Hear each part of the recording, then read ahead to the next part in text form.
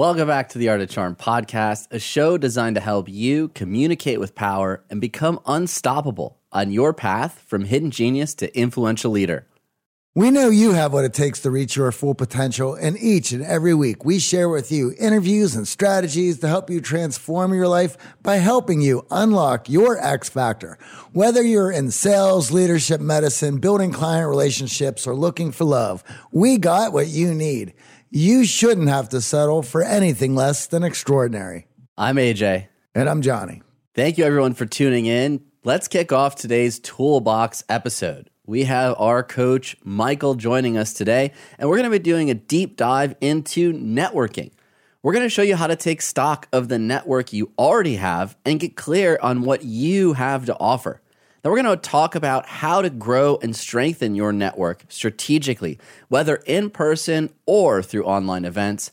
And lastly, we're going to share with you our techniques that we've used to grow our own personal networks over the years with great success, and we're super excited to share them with you.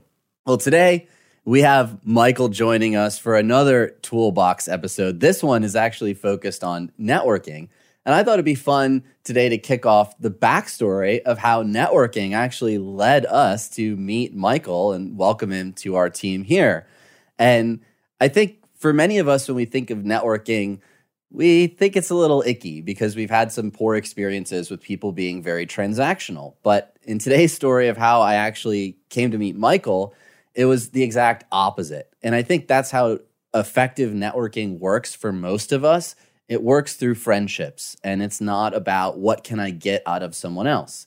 So a little bit of backstory. I moved to LA almost 12 years ago now, and when I first moved to LA, I, of course, wanted to grow my professional network.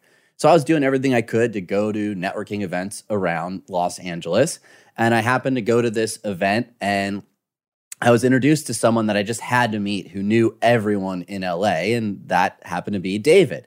And David became a great friend of mine. We spent some time throughout some networking events, smoking hookah, sharing stories of building businesses. And I came to realize that David really is a super connector. He knows everyone. So as David got to know the Art of Charm and what we were doing and growing our business, he was constantly passing me little tips and tricks, some of which tremendously helped us grow our business. And we were always looking to trade contact information with interesting people we were meeting through our networking efforts. And I knew that David was very open to meeting new people, and he knew the same for me. So one of David's friends, someone he had encountered back in Germany, was moving to Los Angeles. And David reached out to me and said, hey, I think you'd really get along with my friend Till. He's moving to LA. He has a great business that's in the coaching space. I think you guys would have a lot in common. And he made the introduction. So not knowing Till at all, I went and grabbed lunch locally here in Los Angeles, and we had a great conversation around the backstory of both of us building coaching businesses, essentially coming out of college. And Till's story was very similar to mine. We were trading notes around what our goals were for the future, and Till was actually looking to transition out of coaching. And he was like, one of my team members I think would be a great fit for the coaching that you're doing at the Art of Charm. I'd love to introduce you to him. And I, of course, said, yeah, that sounds great. Put me in touch. And he introduced me to Michael. And I think that's really what's fascinating about all of this is many of us think of networking as happening in person, happening in the same location. And of course, there tends to be some transactionality tied to it. Till and I, of course, became great friends, and through that, Michael was able to join our team, even though we had never met in person until months and months later when Johnny and I went out to Vienna to hang out with Michael and run a boot camp for the first time in Vienna. So, Michael, I'd love to hear your side of the story. We were laughing if the stories would match up. Yeah, I'm kind of relieved that they do. They are Till and David. They're great guys. And the piece of the story that I can still add on my end is that when I was working with Till as one of his coaches, I was a big fan of the Art of Charm. Listened to the podcast. I was secretly saving up for that boot camp I kept hearing about. And then one day, Till got on a call with me, and I was like, dude, what do you think about the art of charm? Like, how do you think about like working for them? And I did this little like squeal, and that probably like, reverberated across the apartment building I'm living in. And long story short, like a couple of days later, we were in a call, which was really weird because I'm used to listening to the podcast on like 1.5x, and suddenly you guys were talking so slow in the meeting. But it was so great, and it was so like lined up. And I think it was just a matter of weeks before I was coaching for the Art of Charm. And then as the final like cherry on top of my master plan, instead of coming to LA to do the boot camp, you guys came to Vienna to do the bootcamp here. So I mean, that was the end of my master plan. So I'm curious to see what else is coming our way. And when I think back, I didn't go into that meeting with Till, that first initial lunch, saying, "Oh, I wonder if I can hire someone. What can I get out of Till?" Researching his company, Comfort Zone Crusher, and seeing you there and being like, "Oh, I'm definitely going to poach one of his coaches." That was so far off of my radar. I knew that through the warm introduction in my existing network of David saying, "Hey, you have to meet this person. He's totally fascinating. He's building a very similar business to yours," that I was going to go into the lunch open-minded and excited to hear Till's story. And much of what our relationship was built on was both of us adding to each other's lives. It was not the opposite, which I think is why many of us feel that networking is so icky. It was not immediately going for the ask. "Hey, Till, we're looking to hire coaches. Who do you know? Who can you introduce me to?" And when I think about when I log into LinkedIn and I go to my messages and I dread logging in there, because much of what I encounter in networking is people saying, "Hey, excited to add you to my network." And that next message is, "Hey, can I sell you something? Can I get something from you? I need a favor. Introduce me to this person. You've had this person on the podcast. I want them on mine. Do something for me."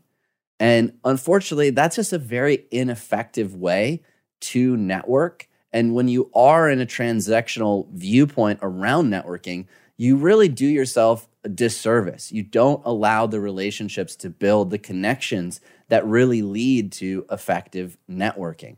So today we're going to give you some of our tried and true strategies. And of course, Michael's going to give us some of the science of what's going on and why networking that's transactional doesn't work, and why much of what we're seeing, especially with this explosion of digital networking, of how easy it is to connect with people across the globe and build great relationships, even before you get a chance to go visit Vienna, have some amazing desserts, and hang out with them. I want to add to that as well. We come from a place of serving our own needs first. So if you bring up networking, my first thought of networking is, what do I need and who do I need to meet to get it? Those are my first thoughts. That doesn't mean that's what networking is. My brain initially goes to what it means to my brain and what it needs. And what I need as a human being, which is attention, approval, and acceptance, which is what we call value here at the Art of Charm. And we need that to the work that we do. We need attention. We need the eyeballs. We need the approval. We need the acceptance, because without it, our work for a lot of us is meaningless. If we're creating and no one cares, there's no other side to this, no one is enjoying the work that we're doing, well, it becomes very difficult to dig in and continue that creating. There is a self-satisfaction for myself to create, but that's only one half of the reason that we all do it. The other half is to contribute to our communities and our society, and to help move it into a certain direction. And that becomes important. And we have to then start to think about, rather than who do I need to meet, what do I need, what are my needs to move into the next level, it's what do I have to offer? Who can I meet? How can I help them? Because that's now the two-way street. It's the other side of the coin. And this gives me more of a reason to get excited, because I'm going to help others reach their goals. And as we have talked about on the show many times, The science shows that when we contribute, when we're helping others, we feel better. It's the altruism. And as human beings, that allows us to connect with other people. And in turn, when we're high value, meaning we're the ones giving the attention, approval, and acceptance to what other people are doing, well, guess what? That's when the high value starts to roll back to us. That makes us high value people because we're not looking for it. Our first thought is to give it. And if you're feeling that networking is dirty, you're not alone. So there was actually a Harvard business study around this exact phenomenon. And essentially, this 2006 study found that people felt physically dirtier after recalling past transgressions than recalling good deeds. And that translates to networking. When people are asking you something and when people are transactional, we ourselves actually feel dirty and we feel less likely to do it. And this Professor Francesca Gino from Harvard Business School says, here's the problem. There's two camps that people fall in that make networking feel dirty. The first is that you've engaged in networking where someone has asked for something really fast. They've made a request of you, and immediately you felt that it cheapened all of that relationship capital that was being built. So think about it. You go to McDonald's, you order a hamburger, and you get the value meal. You're sitting at the table, eating your lunch, and a stranger walks up to you and says, hey, I really like your shirt. And you're like, oh, thank you. And then immediately they go, hey, can I have a French fry? Odds are you're not going to give up one of those delicious French fries. But if your friend sits down at the table across from you and he didn't get the value meal, he's sitting there eating his hamburger, you're most likely going to offer up some of your fries. Because we feel more connected to people, we end up giving them value. We feel worthy of sharing with them. But many of us, when we approach networking, we go in with the mindset of what can I get out of this? And we're already thinking 3 steps ahead. We're not thinking about building real relationships. The second phenomenon that Professor Gino realized is that many junior level professionals feel worse about networking because they feel like they're the person asking for the French fry. They feel like takers. They feel like they don't have anything to offer. So if you feel dirty around networking, you're not alone. Odds are you've been in a situation where someone's trying to steal your French fries, and you may find yourself in a situation wondering, well, what can I actually give someone? What is it that I bring to the table to make them feel good that would allow me to get to a place to ask something? So today we're going to dive into how we can build that social capital, what you actually bring to the table, even if you're just starting out in your career, even if you're an intern, or maybe you don't even have a job yet, you have the ability to network, and it doesn't have to make you feel dirty. It doesn't have to make you feel like a taker. And some of the best relationships that I've developed in my life have happened through those loose connections. So it's really important that we don't overlook networking and think about it just in a career setting. It also improves our social well-being. Hold up.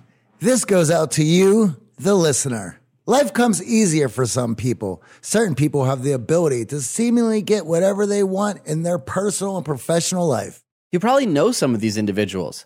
It's as if they achieve their desires on demand. Yet you're stuck scratching and clawing just to hang on. The truth, though, is that you also have the ability to elevate yourself, to gain the social skills, to win at work, love, and life. You just need to know how to unlock your inner potential. You see, some people can tap into this internal superpower because of their personality. They're born with a certain skill set. It just takes a little more work for others to gain access to it.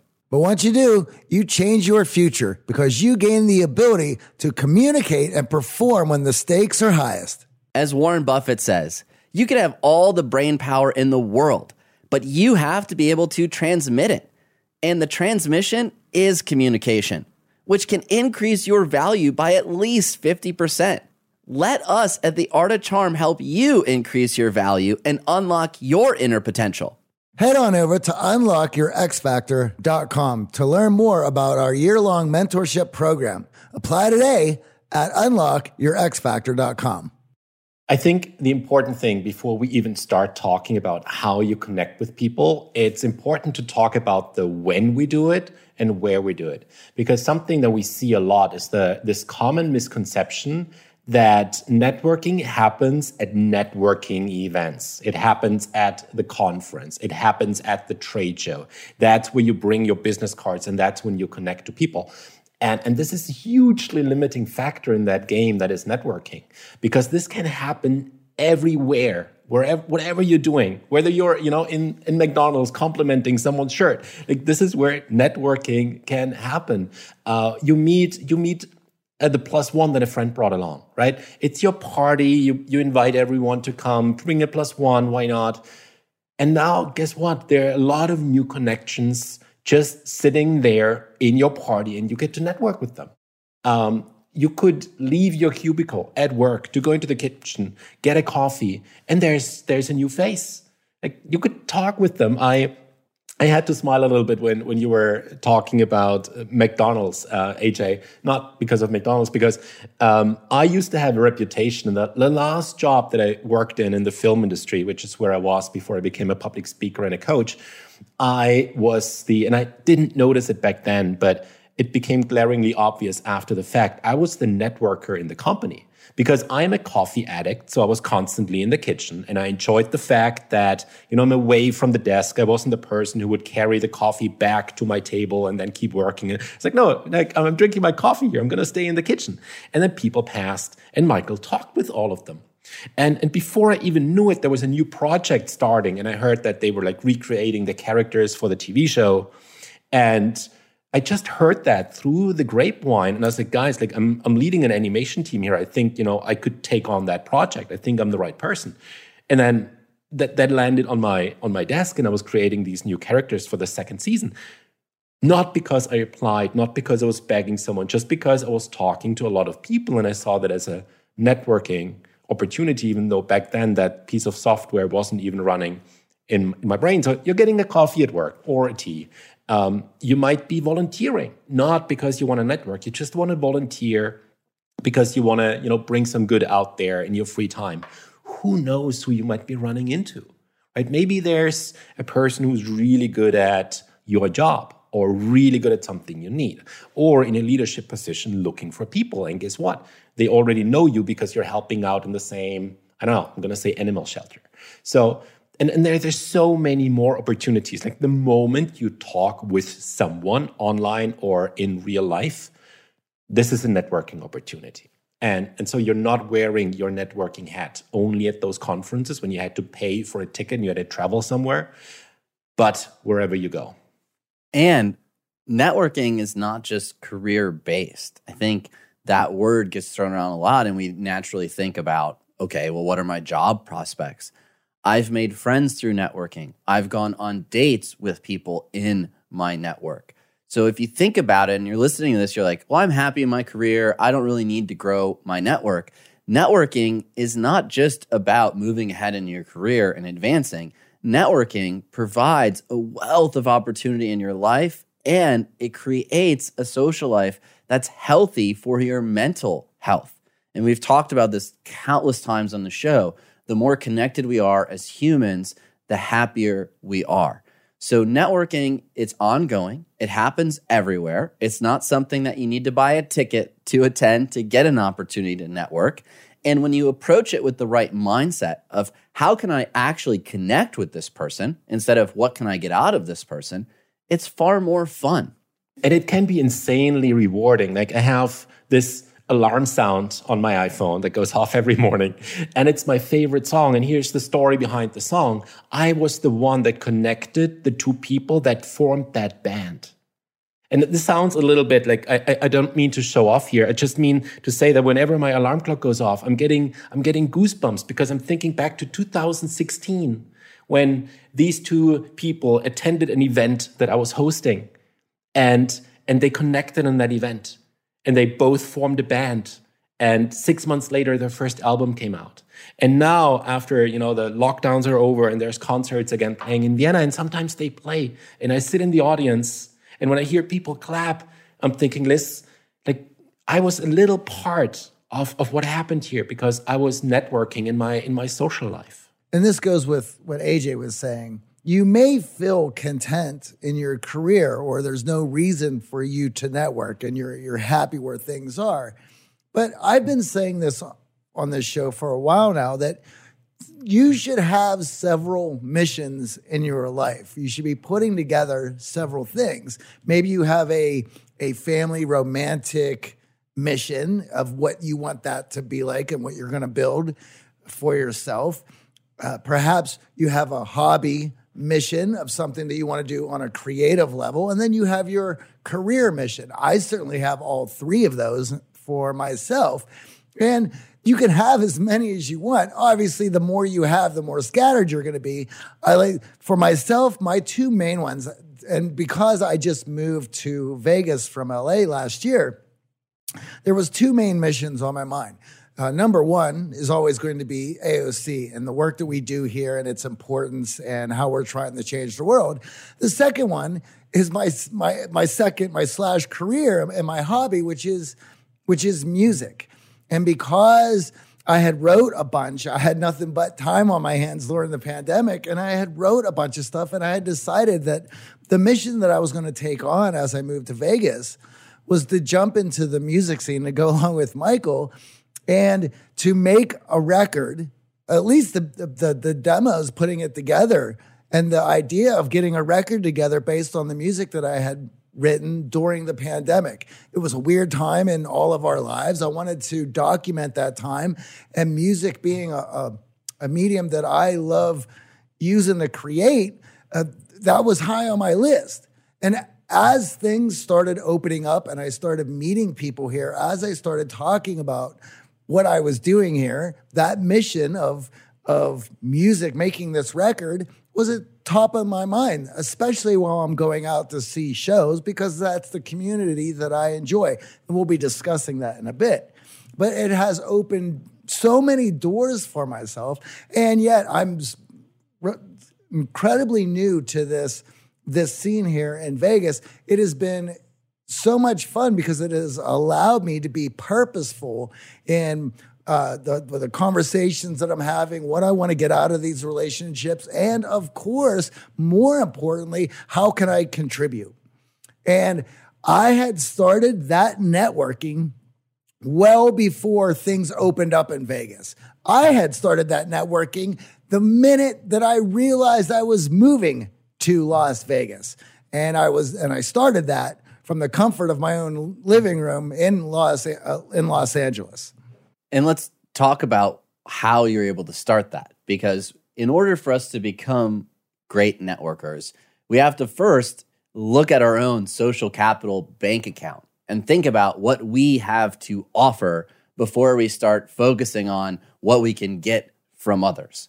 And we define social capital as really three things that every single person on this planet has, no matter how junior you might think you are. If you are a fresh college graduate, you have social capital. You may not realize it yet.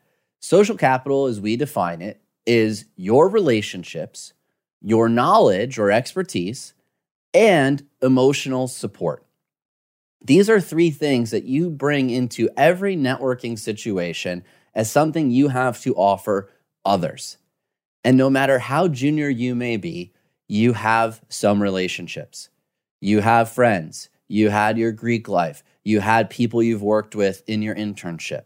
Or if you're senior, you have a ton of relationships, most likely. And we work with a lot of clients who are in that phase of their career. They're senior. They're in the C-suite. And they're asking us, I've reached all of my career goals. What's next for me? And the one thing that we say over and over again is, how can we help the people below us get to that exact same level?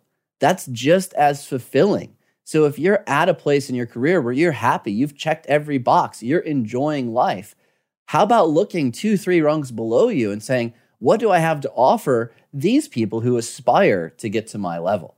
That's incredibly rewarding. The second bucket is knowledge. You have knowledge whether you realize it or not. Guess what? If you know TikTok, you have more knowledge around TikTok than the three of us combined. And you have incredible value to companies who are trying to reach to the younger generations on new social platforms. We have a member, Todd, in our X Factor Accelerator, who is getting started in digital marketing. And he was struggling to figure out what he could do as an intern to really help businesses. And I was like, Todd, we don't know TikTok. And I don't have the time to understand all the nuance of TikTok. You're on it every day. You have knowledge in that area.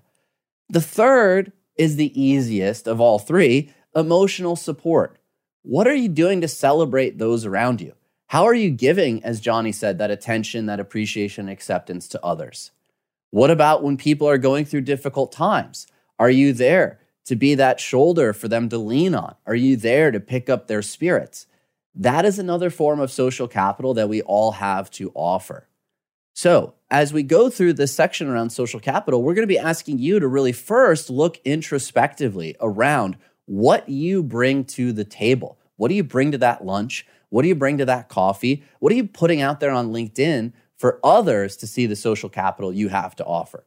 To go along with that, and I want to discuss two strategies in networking that people may or may not be familiar with. And this is where a lot of people run into problems because they don't see it as two different strategies. One is defensive networking strategies. So an example of that would be, I'm going to this networking event. I'm going to dress my best. I'm going to put on a smile. I'm going to chat with the people who are around me. But at that moment, I'm going to hope for the best, right? I'm going to hope that I meet the people that I need to and that things work out well for me. As you see in that, hope is part of that strategy. So why is it defensive? Because you're setting up, you're getting a base, and you're doing your best to chat with the people that come to you. That's defensive. Versus, what are your offensive strategies? Did you do any research? Do you know who you're looking for? Do you know your own self-worth? So when you have those opportunities, you're able to pitch rather than hoping that it all just comes together. And this is incredibly important because when I start digging in to our clients and in the X factor of what they are doing in their networking, and I hear, well, I went to this thing and I talked to the folks around me and nothing really came out of it. What were your offensive strategies? How'd you go into it? What was your plan? Well, I did what you guys told me. I went and I talked to the folks around me. That's defensive strategies. And that's good. You want a good mix of defensive and offensive strategies because having an offensive strategy allows you to then take control of the situation, of who you're going to meet. And in order to put together an offensive strategy, you have to have a mission because you have to know what you need. You have to know where you already are. This puts the ball in your hands and you got to get yourself together and collected and do what's right. And by bringing in a mix of both, you are going to maximize those networking opportunities. This is why it's so important to be clear on why you're going and what do you have. And I want to say another point in having a mission and doing your research and understanding your worth. This brings up an interesting point. One of the points that you brought up, AJ, was the emotional support, right? To give people the attention, approval, and acceptance they need to feel good on their mission, on their journey. And I see this a lot where people are like, well, I told my friends if they need any help to hit me up. They didn't hit me up. Is that defensive or is that offensive? It's defensive. We think it's offensive. You're putting the ball in the other person's court.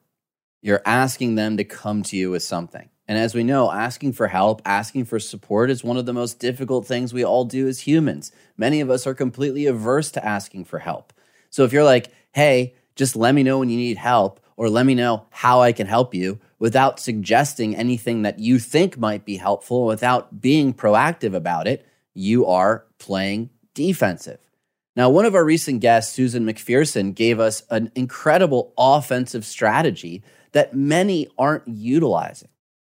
So, if you have an event coming up, go to the attendee list, add all of those people on LinkedIn, send a little message, I'm excited to meet you, and start offering emotional support or growing your social capital before the event by commenting and liking the post that these people are putting out on LinkedIn. That's the simplest form of emotional support. Have I met this person in real life? No. Do I have any connection to them? Not yet, but I'm excited to meet them at the event.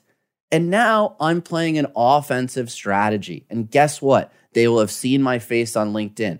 They will have had some warm and fuzzies for seeing some comments that are relevant to what they're posting. And when they see my face in that room, odds are they're probably going to feel compelled to talk to me, maybe even approach me. All of that took minutes. It didn't take hours. It didn't take years. And it puts you in a position that 90+% are not doing. They're playing defense. They're showing up thinking that's enough. If you consider yourself a top performer, you know that showing up is not enough to get you there. Over the last 17 years, we have launched our fair share of online courses, coaching programs, and finding the right platform has always been a challenge. They say if you do what you love, you never work a day in your life. But if you're an entrepreneur, you know the hard work that comes with it. That's why you need Kajabi. Kajabi makes it easy to run your entire online business from one platform so you can focus on what you love, creating. Kajabi is the ultimate all-in-one platform that helps creators and entrepreneurs build successful online businesses by unlocking predictable, recurring revenue. No matter your niche, Kajabi makes it easy to turn your skills, passions, and experiences into enriching online courses, exclusive membership sites, subscription podcasts, thriving communities, personalized coaching, and more. The best part? Kajabi doesn't cut into your revenue because everything is owned and controlled by you. So keep 100% of what you earn. And with Kajabi, you also get robust analytics, easy payment options, email marketing tools, and customizable website templates, all built in. You don't even need a huge audience to make sustainable income. There are thousands of creators on Kajabi making 6 and 7 figures with less than 50,000 followers. Right now, Kajabi is offering a free 30-day trial to start your business if you go to kajabi.com/charm. That's KAJABI.com/charm. Go to kajabi.com/charm and join the creators and entrepreneurs who have made over $7 billion. Let me give you an example of this from my own life. Once I realized that I was moving to Vegas, I had this mission. I wanted to get started. I wanted to start my networking. I had joined some local social media groups that were Vegas musicians. And of course, I did exactly what you were talking about. I was started to reach out, sent them little messages, moving to town, blah, blah, blah, just to be seen. And then in those groups, adding value to their posts, to what they were celebrating, what they had going on, and then making a few introductions where I could or whatnot. So by the time things opened up, I started going out and people were trying to get to me, wanting to meet the new guy, wanting to meet the guy that they had been interacting with. And this is not career. This is pure hobby. This is the / career, right? And once this gets started, right, then you're not having to go to this networking event and put yourself out there and hoping to be accepted. You already are. You've already done the work. Now people are looking to solidify those relations they created online by coming out and meeting you personally.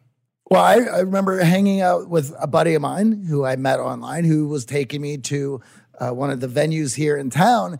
And as we showed up, people were coming up to him and asking him, hey, is that Johnny? Is that Johnny from our group? And then he's like, oh, yeah. Have you guys met? And he's doing all the work. He's introducing because those folks already had met me online. And now they had an in between the person that I was with. I was the bridge that to be able to make that connection. And for myself, it was now I could play defense. Now I could sit there and smile and shake everybody's hand and ask them what's going on and talk about the missions that they are on. I did that very same thing at a TEDx event just before the pandemic hit.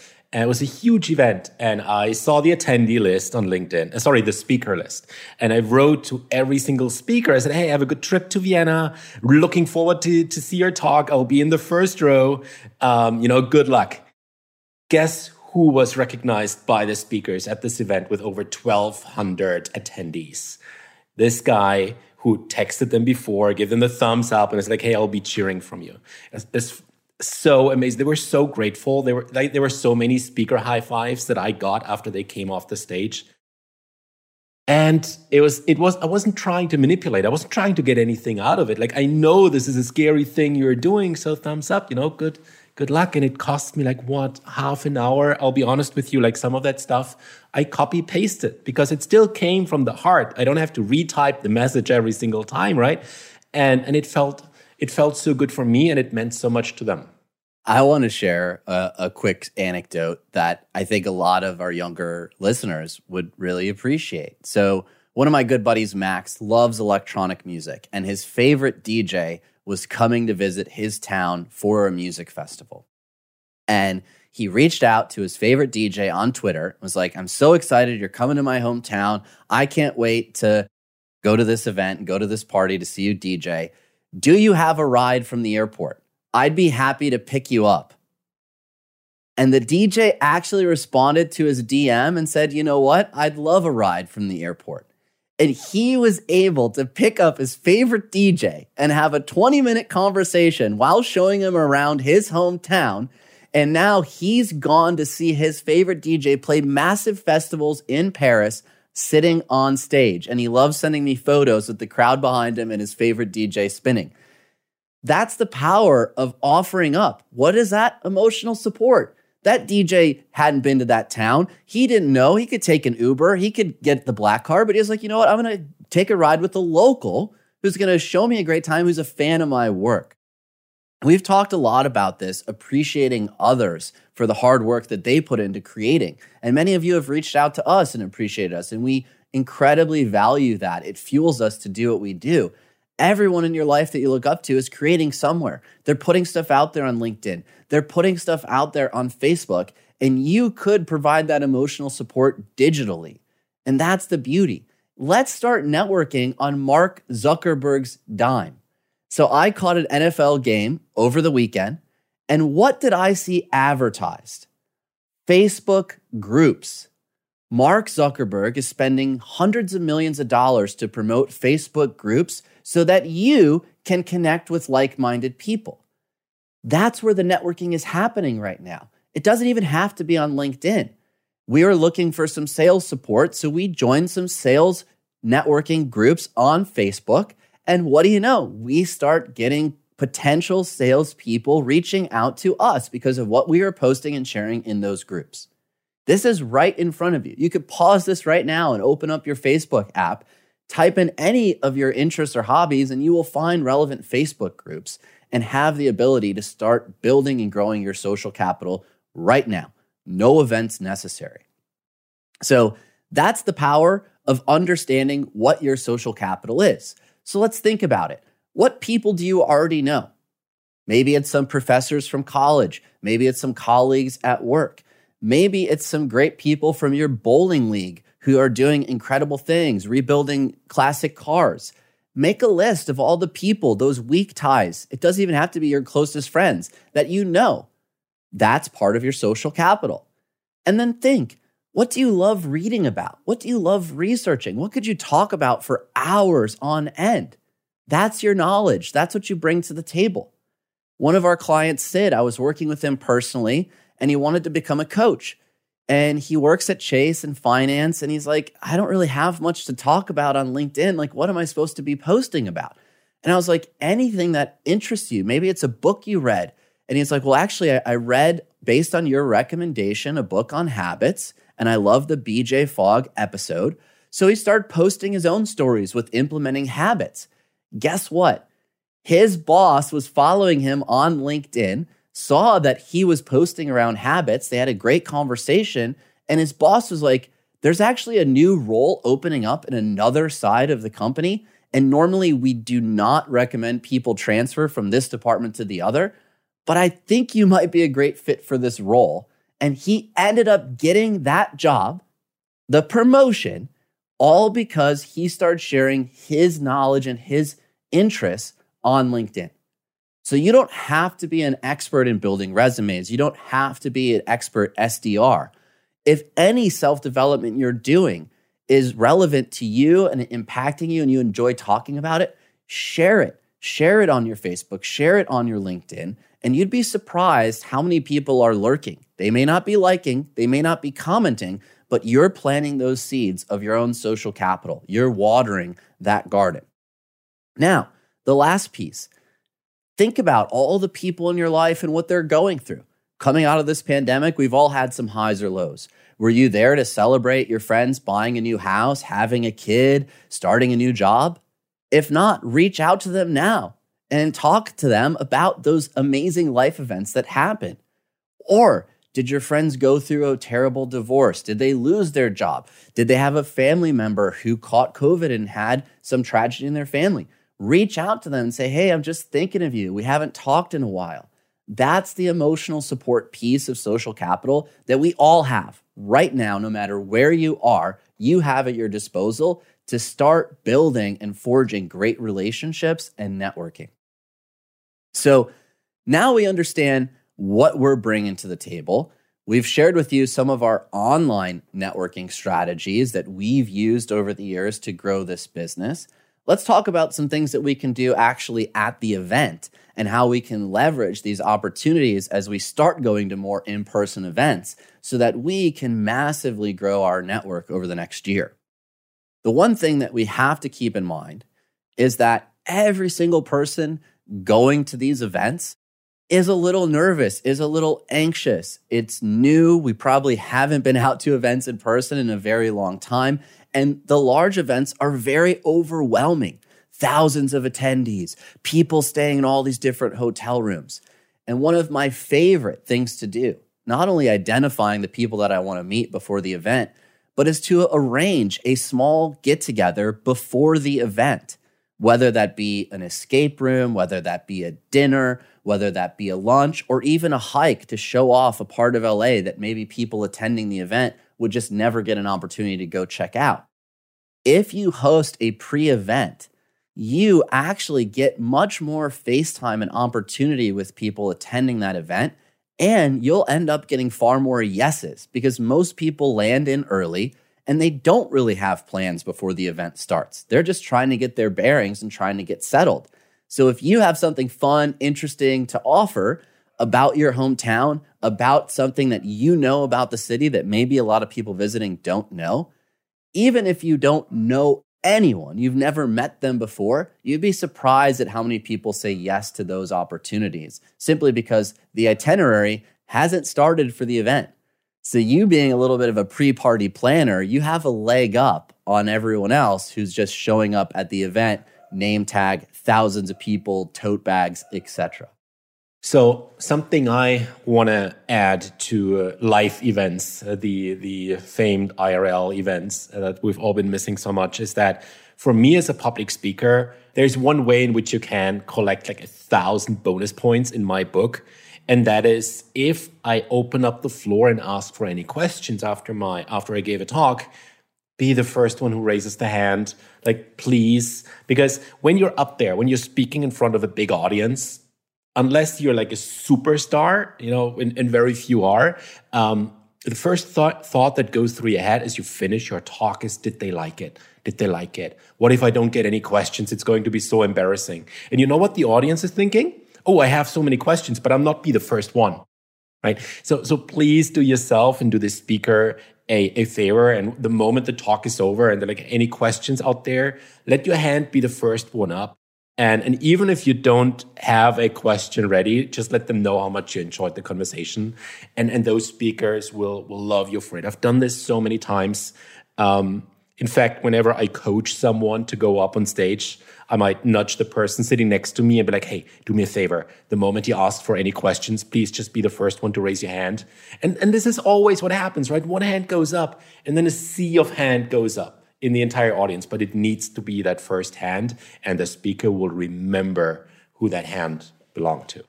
What you're doing is you're creating familiarity.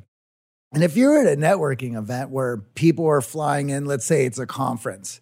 So people are flying in, people do know each other, but it's been online. Those relationships are not all that strong. What's important is being seen. It's propinquity. It is building familiarity. And you only do that by saying hello, right? Introducing yourself. And this is where I think a lot of people get themselves in trouble because it's, well, I want to know this person. I need to be seen. But now I need to come up with stuff I can talk about. You're jumping ahead of the putting the cart in front of the horse. Those other people, the people that you're trying to meet, they could be busy. They could have things that they're doing. They have their own agenda that is going on. You do not need to think about how do you bog them down in a conversation of something that you know. The act of just saying hello, saw them online, wanted to introduce yourself, I'll see you around at the conference. Done. That is being seen. You've opened the doors. Once you open the doors, there's a lot of natural things that will happen just from being familiar, allowing propinquity to build that familiarity. And that coaching client, Sid, that I mentioned earlier with the great story, getting a job offer essentially internally that is not available to many in his position. So we actually met because I was on stage giving a talk at a conference, and I didn't think the talk was going very well based on the reaction in the crowd. And Sid came up after the talk and he complimented me, and then he asked me a clear question about what we had just discussed on stage. And he told me, he's like, one day I want to be on the same stage. I really want to get there. And I thought that was just such a genuine appreciation of me getting off the stage, me feeling some nerves. As Michael talked about, as speakers, we don't often have a great ability to judge how well that talk was perceived, especially when it's a big audience and you can't really see all the faces clearly. As the event went on, I saw him around and I just said, hey, we're going to dinner, me and a few other speakers. You want to come join? And he was like blown away, like, holy cow, I get to go with the speakers? I'm like, yeah, come on, join us. Because I knew he wanted to be a speaker on stage. Fast forward 2 years. So he ends up being a coaching client of mine. He then ends up speaking on that exact stage 2 years later. So when you understand the power of giving value to others, you understand that people who are in these power positions still have their own doubts, insecurities, and aren't sure how they're being perceived, even if they're the keynote speaker and they've just come off this stage. It goes so far in creating that warmth, that connection that leads to opportunities. Sid didn't say, hey, can you introduce me to the person who's running this event and I want to get on stage next year? Sid didn't say, hey, I need to meet 4 other people. Can you introduce me to your whole network? He just understood giving emotional support to the speaker, being warm and friendly, and then me seeing him around, as Johnny said, propinquity. It became a no-brainer to just invite him to meet all the other speakers that he was excited to hear on stage as well. So these are simple strategies that we can use before and during the event to set yourself apart from the crowd. You don't have to brown nose. You don't have to sit there for 30 minutes after the talk, talking to the speaker, but a little word of encouragement, a bit that you took from the talk that you're either going to implement or you really enjoyed, or maybe you have implemented and got results in your life, goes a long way to stand out in that audience. With Sid, I want to bring up this idea again that he had a mission. There was a purpose. He was committed to that mission and was able to pursue it. Him pursuing it led him to introducing himself to you. This is why being committed to your mission gives you the why that pushes you to do the offensive strategies. And this is important. And I want to bring up another point that goes along with being seen as well. For a lot of people, they think about, well, if I'm not in conversation, if I'm not talking with those people, how are they going to know I'm cool? Well, I'll tell you. They will know that you're cool because they always see you where they are. And if they're doing cool stuff and they always see where they are, well, then you must be cool too. And if you are doing your thing, working on your mission, chatting with your people, giving value, that gets seen. So then it's now the familiarity. It's not only is this guy always here, he's always cool. He's always doing his thing. He's always adding value. This makes it so easy for the bridge to be built and those connections to happen. And I see this a lot. And this is why, again, the mission is so important, because it compels you to be at these things repeatedly. For a lot of people, they're like, well, I just don't feel like going out. Well, then you don't have a why. If you had a why, if you had a reason, if you had a mission, you would be compelled to get off your couch and turn off Netflix, because Netflix isn't giving you the satisfaction that pursuing your mission would. Absolutely agree there, and understand the long game in all of this. All of that would have been short-circuited with an initial ask right up front. Can you do this for me? Can I get this out of you, AJ? Can I leverage this, Johnny? Hey, Michael, I want to be doing something. Can you help me? Right? That's not how this works. When you approach this as I'm making genuine connections, I'm offering value, I'm being emotionally supportive, I'm sharing my knowledge, and I'm making introductions, then you go a long way to growing and compounding that social capital that's so valuable. Now, I do want to make a caveat around introductions, because we talked about relationships as part of your social capital. And many people think, oh, great, all I got to do is just start throwing everyone that I know at other people that I don't know. And now I'm making connections and I'm really helping myself.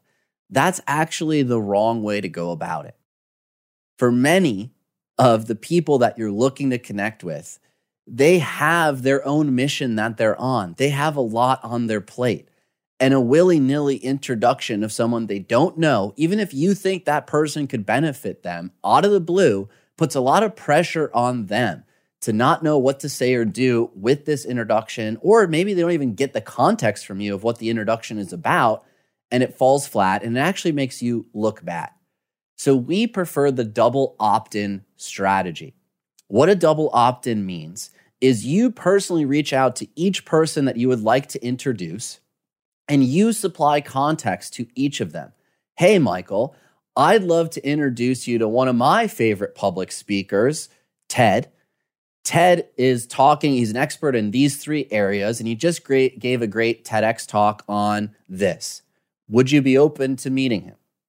Right? So that gives Michael an opportunity to, 1, say yes, I'm ready to meet someone, or to 2, say, hey, I'm really busy preparing for my upcoming talk. I don't really have time to grab coffee or lunch. Love to do it in the future. Thanks for thinking of me. Right? So you give Michael an opportunity to say yes or nay.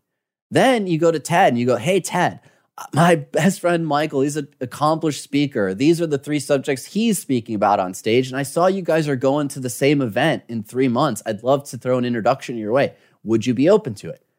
And now Ted can say, oh, you know what? I'm actually not going to be going to that event. I haven't let the organizers know that I'm not going to be attending. And I'm pretty slammed on this book that I'm writing. Right? That double opt-in goes a long way to show that you value each person's time, you care about them, and you're not going to waste any of that valuable social capital that you have. What I find time and time again, and I get it, we're young, we're trying to show off that we have some connections, we're trying to help everyone, and we get this all the time. Hey, there's this guest that I want to introduce you to. I'm going to CC him. Hey, AJ, meet Tom. Okay, Tom, AJ, go do your thing. And I'm like, I don't know who Tom is. I don't know what he talks about. Does he even know the podcast? And then all of a sudden, I'm on a call with Tom where neither of us know each other, and we can't actually work together. And now we both feel like our time was wasted, and we're going to blame you for that sloppiness in your introduction. So the double opt-in is the best strategy to be respectful of either party. And when you get a firm yes, they remember that connection even more because you were so thoughtful in the way that you set it up. So that's how we leverage our connections, our relationships, right? So we've talked about knowledge. I'll give you one more example because I know we have a lot of young listeners. Imagine being in the front row for Michael's talk, taking a great video with your mobile phone, then going home and editing a TikTok video, editing Michael's talk into 60 seconds and saying, hey, I really enjoyed it. I made this little TikTok video. Feel free to share it. Michael might not have a video team editing his videos to create TikToks. He could really value that, to be able to put that on his social media and show off what he just did on stage. That's a way that you can offer that valuable knowledge that you have in all this new tech and all these new platforms that many of the people who are 2, 3, 4 steps ahead of you in their career just aren't engaging with because they don't have the time. So being thoughtful in what knowledge and value you have to offer is a great way to foster these deeper connections. So I have the perfect example for this, and I didn't have to do any editing whatsoever. I was sitting in the 3rd or 4th row, and the speaker was up, an elderly lady, and she gave this amazing talk. And the 2 ladies sitting right in front of me, they were like super animated. They were like so excited. And I'm thinking to myself, maybe that's their mom. Maybe, right? Maybe. So I took a photo where both heads were like on one side and the lady on the stage was in the middle. And I just took a photo. It wasn't even a good quality. And later on, when I bumped into them, I was like, hey, was that your mom? And they were like, yeah, wasn't the talk amazing? I said, I took a photo of you 3. Do you want to have it? So I ended up with all of their contact information. And I was like their best friend at the event because I was so thoughtful to take a really not that great photo that for them now is a really precious moment to remember. Because that's the only photo they have of the 2 daughters watching their mom on the stage. It's a beautiful example. And again, we're not talking firing up Final Cut Pro and Googling how to cut this magical 5-minute trailer. But these small little bursts of effort and favor and energy that you put out into the world come back in so many different ways that you can't even possibly realize if all you're thinking about is what can I get out of this situation. So let's talk about after the event. We gave you some great strategies to lead up to the event, some amazing strategies for how to approach all the people you want to meet at the event. Of course, we recommend you use the conversation formula. Let's talk about what to do after the event, because that's really where the rubber meets the road. That's where you start to solidify those connections you made. Because I will tell you, I've gone to so many events where I come home with a pocket full of business cards of people that I'm excited to work with, and I wasn't the best at taking great notes, and I couldn't remember all those conversations, and they just never followed up with me. And all those great ideas that we had, all that great momentum at the event just died day 3, Sunday evening, when everyone was flying home. So while the iron is hot, while things are top of mind, jot down your notes, you're remembering those memories of the event and all the connections you made, and start the follow-up. So that as these people you met are landing back home, they're hopping on their LinkedIn, they're checking their Facebook, they're opening their email for the first time, you're there in their inbox, offering that emotional support, giving that bit of knowledge, or saying, hey, that was such a great conversation. I'd love to introduce you to these 2 people. What do you say? That's going to set you so far ahead, again, in my experience. And I didn't do this myself early on in my career, when I was trying to be a professional networker and I was really trying to grow my network. And I missed out on so many opportunities because I just failed to follow up. And you have to realize that many of these events, they're double, triple stacked. Many of these speakers, they're on a tour where they're speaking at a ton of events. So if you let days go by, if you let weeks go by and you think they're just going to remember you because that conversation was so memorable for you, you're actually shooting yourself in the foot.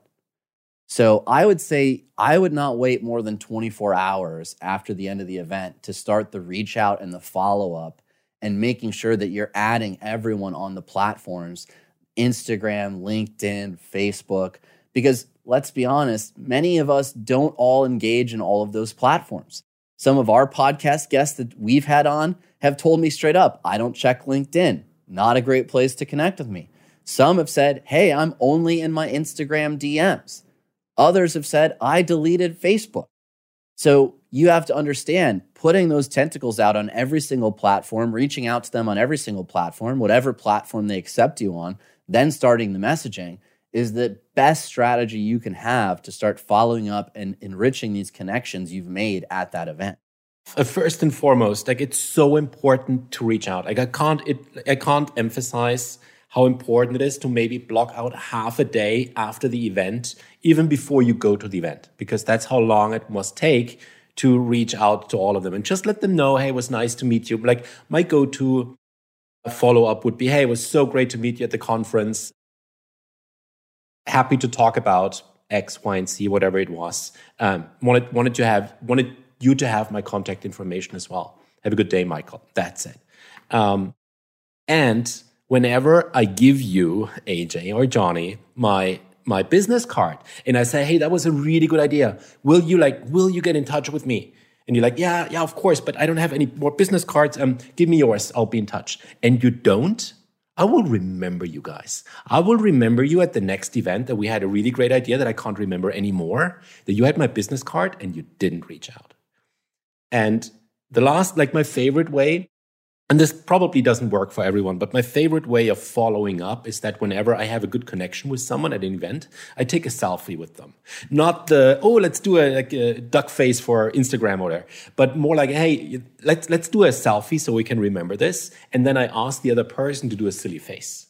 I might be like, hey, let's look like we're angry at each other. It's not the boring everyday fanboy selfie, but it's this, let's pretend we're both bank robbers at this event here, and we're going to, let's take a selfie together. And then we're laughing about the selfie, and that's what I'm sending them the next day. It's like, by the way, here's the silly selfie we took together.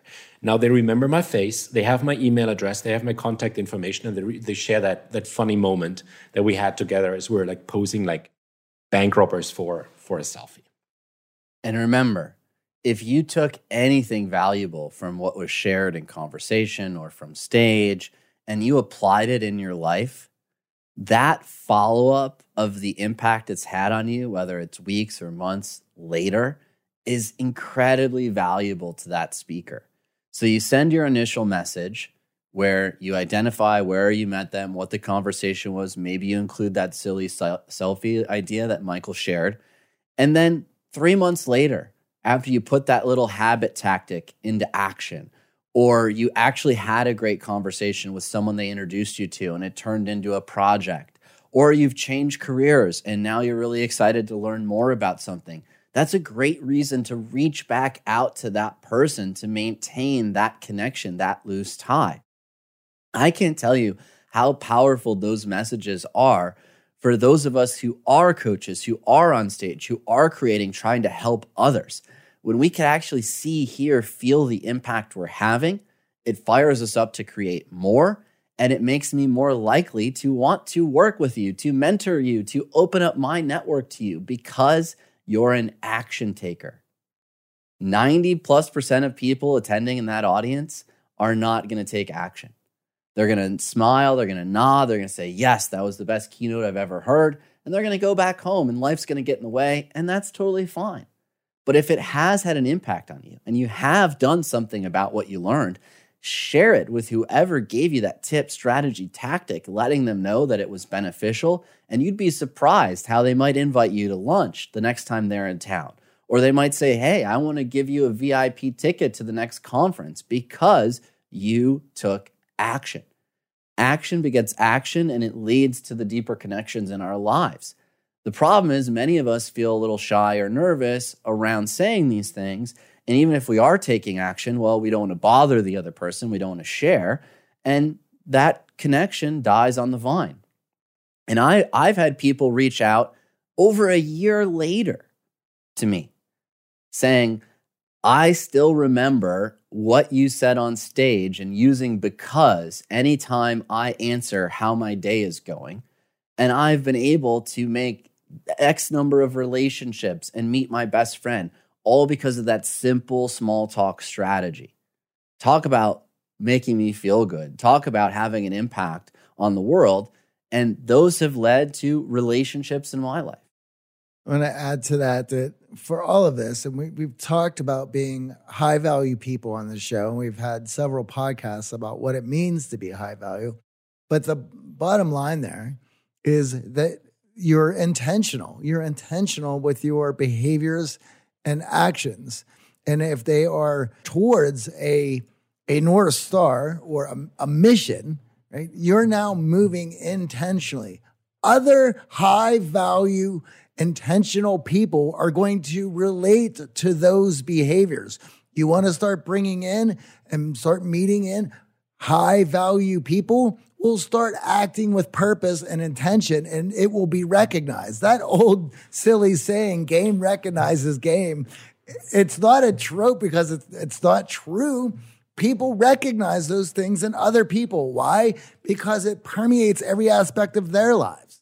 Now, you might be wondering, well, how do I ask for what I want? You guys have talked about creating relationships. You've talked about developing social capital. You've shared all these great tips and strategies for me to actually network. But how do I get what I want out of this network? How do I actually get that transaction? My rule of thumb is I wait until I actually have a real relationship or connection with that person to ask anything of them. And if that may seem pretty difficult or frustrating for you, then follow the 3 favor rule. If you've given this person 3 favors, if you've done 3 solid things to help support them, to give them value, and they've appreciated it, and they've said, thank you so much, this was helpful, then and only then is it cool for you to start asking for something back from other people. If you want to burn relationships, if you want to torture networking, and you want to be that person that makes other people feel like they need a shower after hanging out with you, then go ahead and start asking everyone for everything. But instead, if you can give someone 3 simple favors, if you can impact them 3 times, they're going to be far more likely to finally reciprocate. They may even offer to help you before you get a chance to ask. And that's a much more powerful place to be than to be the person who's constantly asking for something of others, to be the taker, as Adam Grant calls it. When you give, and we're not saying give hours of your time, we're not saying spend a week editing that TikTok video, we're not saying write a dissertation and then submit it in order to get something out of someone else. But if you're in a habit and you're doing this ongoing, that you're paying attention to who's in your network, you're seeing who you're connected with, and you're constantly offering emotional support, offering knowledge, making some introductions. And after 3 of those things get appreciated, you then say, hey, I'm really looking for something. You'd be amazed how much more likely you are to get that favor. And I will add this last piece. Many of you listening right now ask us all the time, how do you get these great guests on your show? I've never heard of these authors. I would have never encountered them on other shows. We try our best to handpick amazing guests for you and elevate people who actually have real applicable knowledge to help you win at work, love, and life. And one of the easiest ways that we get these great guests is after we've spent an hour with a guest and we've asked thoughtful questions and we've had a great conversation, and they turn to us and say, man, I haven't had a podcast episode like that in forever. That was such a great interview. You guys read the book. You're so well prepared. Then and only then do we say, hey, is there anyone else in your network that might be a great guest for our show? We're not having our producer, Eric, hound them after the show. We're not asking them before they come on the show. We're not saying, actually, we want to have you on because we want to get your friend on. We're only doing it after we've provided immense value. We've shared our platform with them. We've presented them in a fantastic light to help support them on their mission of selling their books, getting their message out there, getting ahead in their own career. And then we go, hey, if there's anyone that I should connect with, if there's anyone that we should know or potentially have on the show, we would love that introduction. We end up getting amazing guests from that exact strategy. So to recap, networking doesn't have to feel icky. It doesn't have to feel dirty.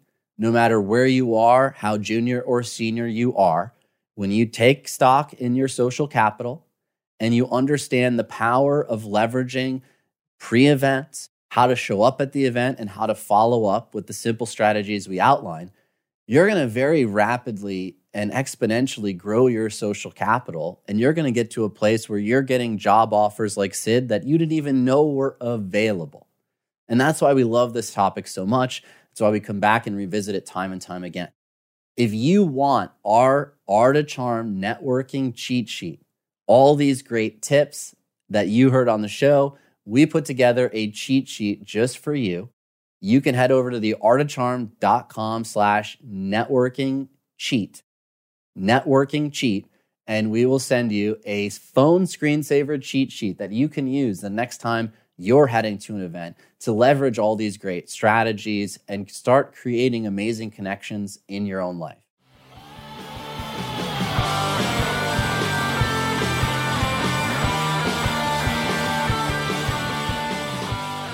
Johnny, it's always fun when we get interviewed on other shows and they ask a bit of our origin story.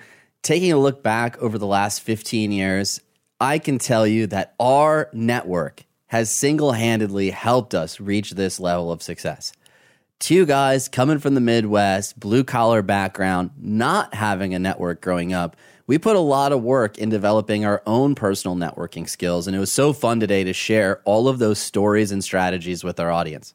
Well, one of the things that I can relate to is for most people when they think about networking is that icky feeling or, well, my network isn't that big or I don't know anybody. Well, neither did we. We went out there, we made a bunch of noise and we began building our network. And as we were building our network, we were building our brand and building our company and building our confidence.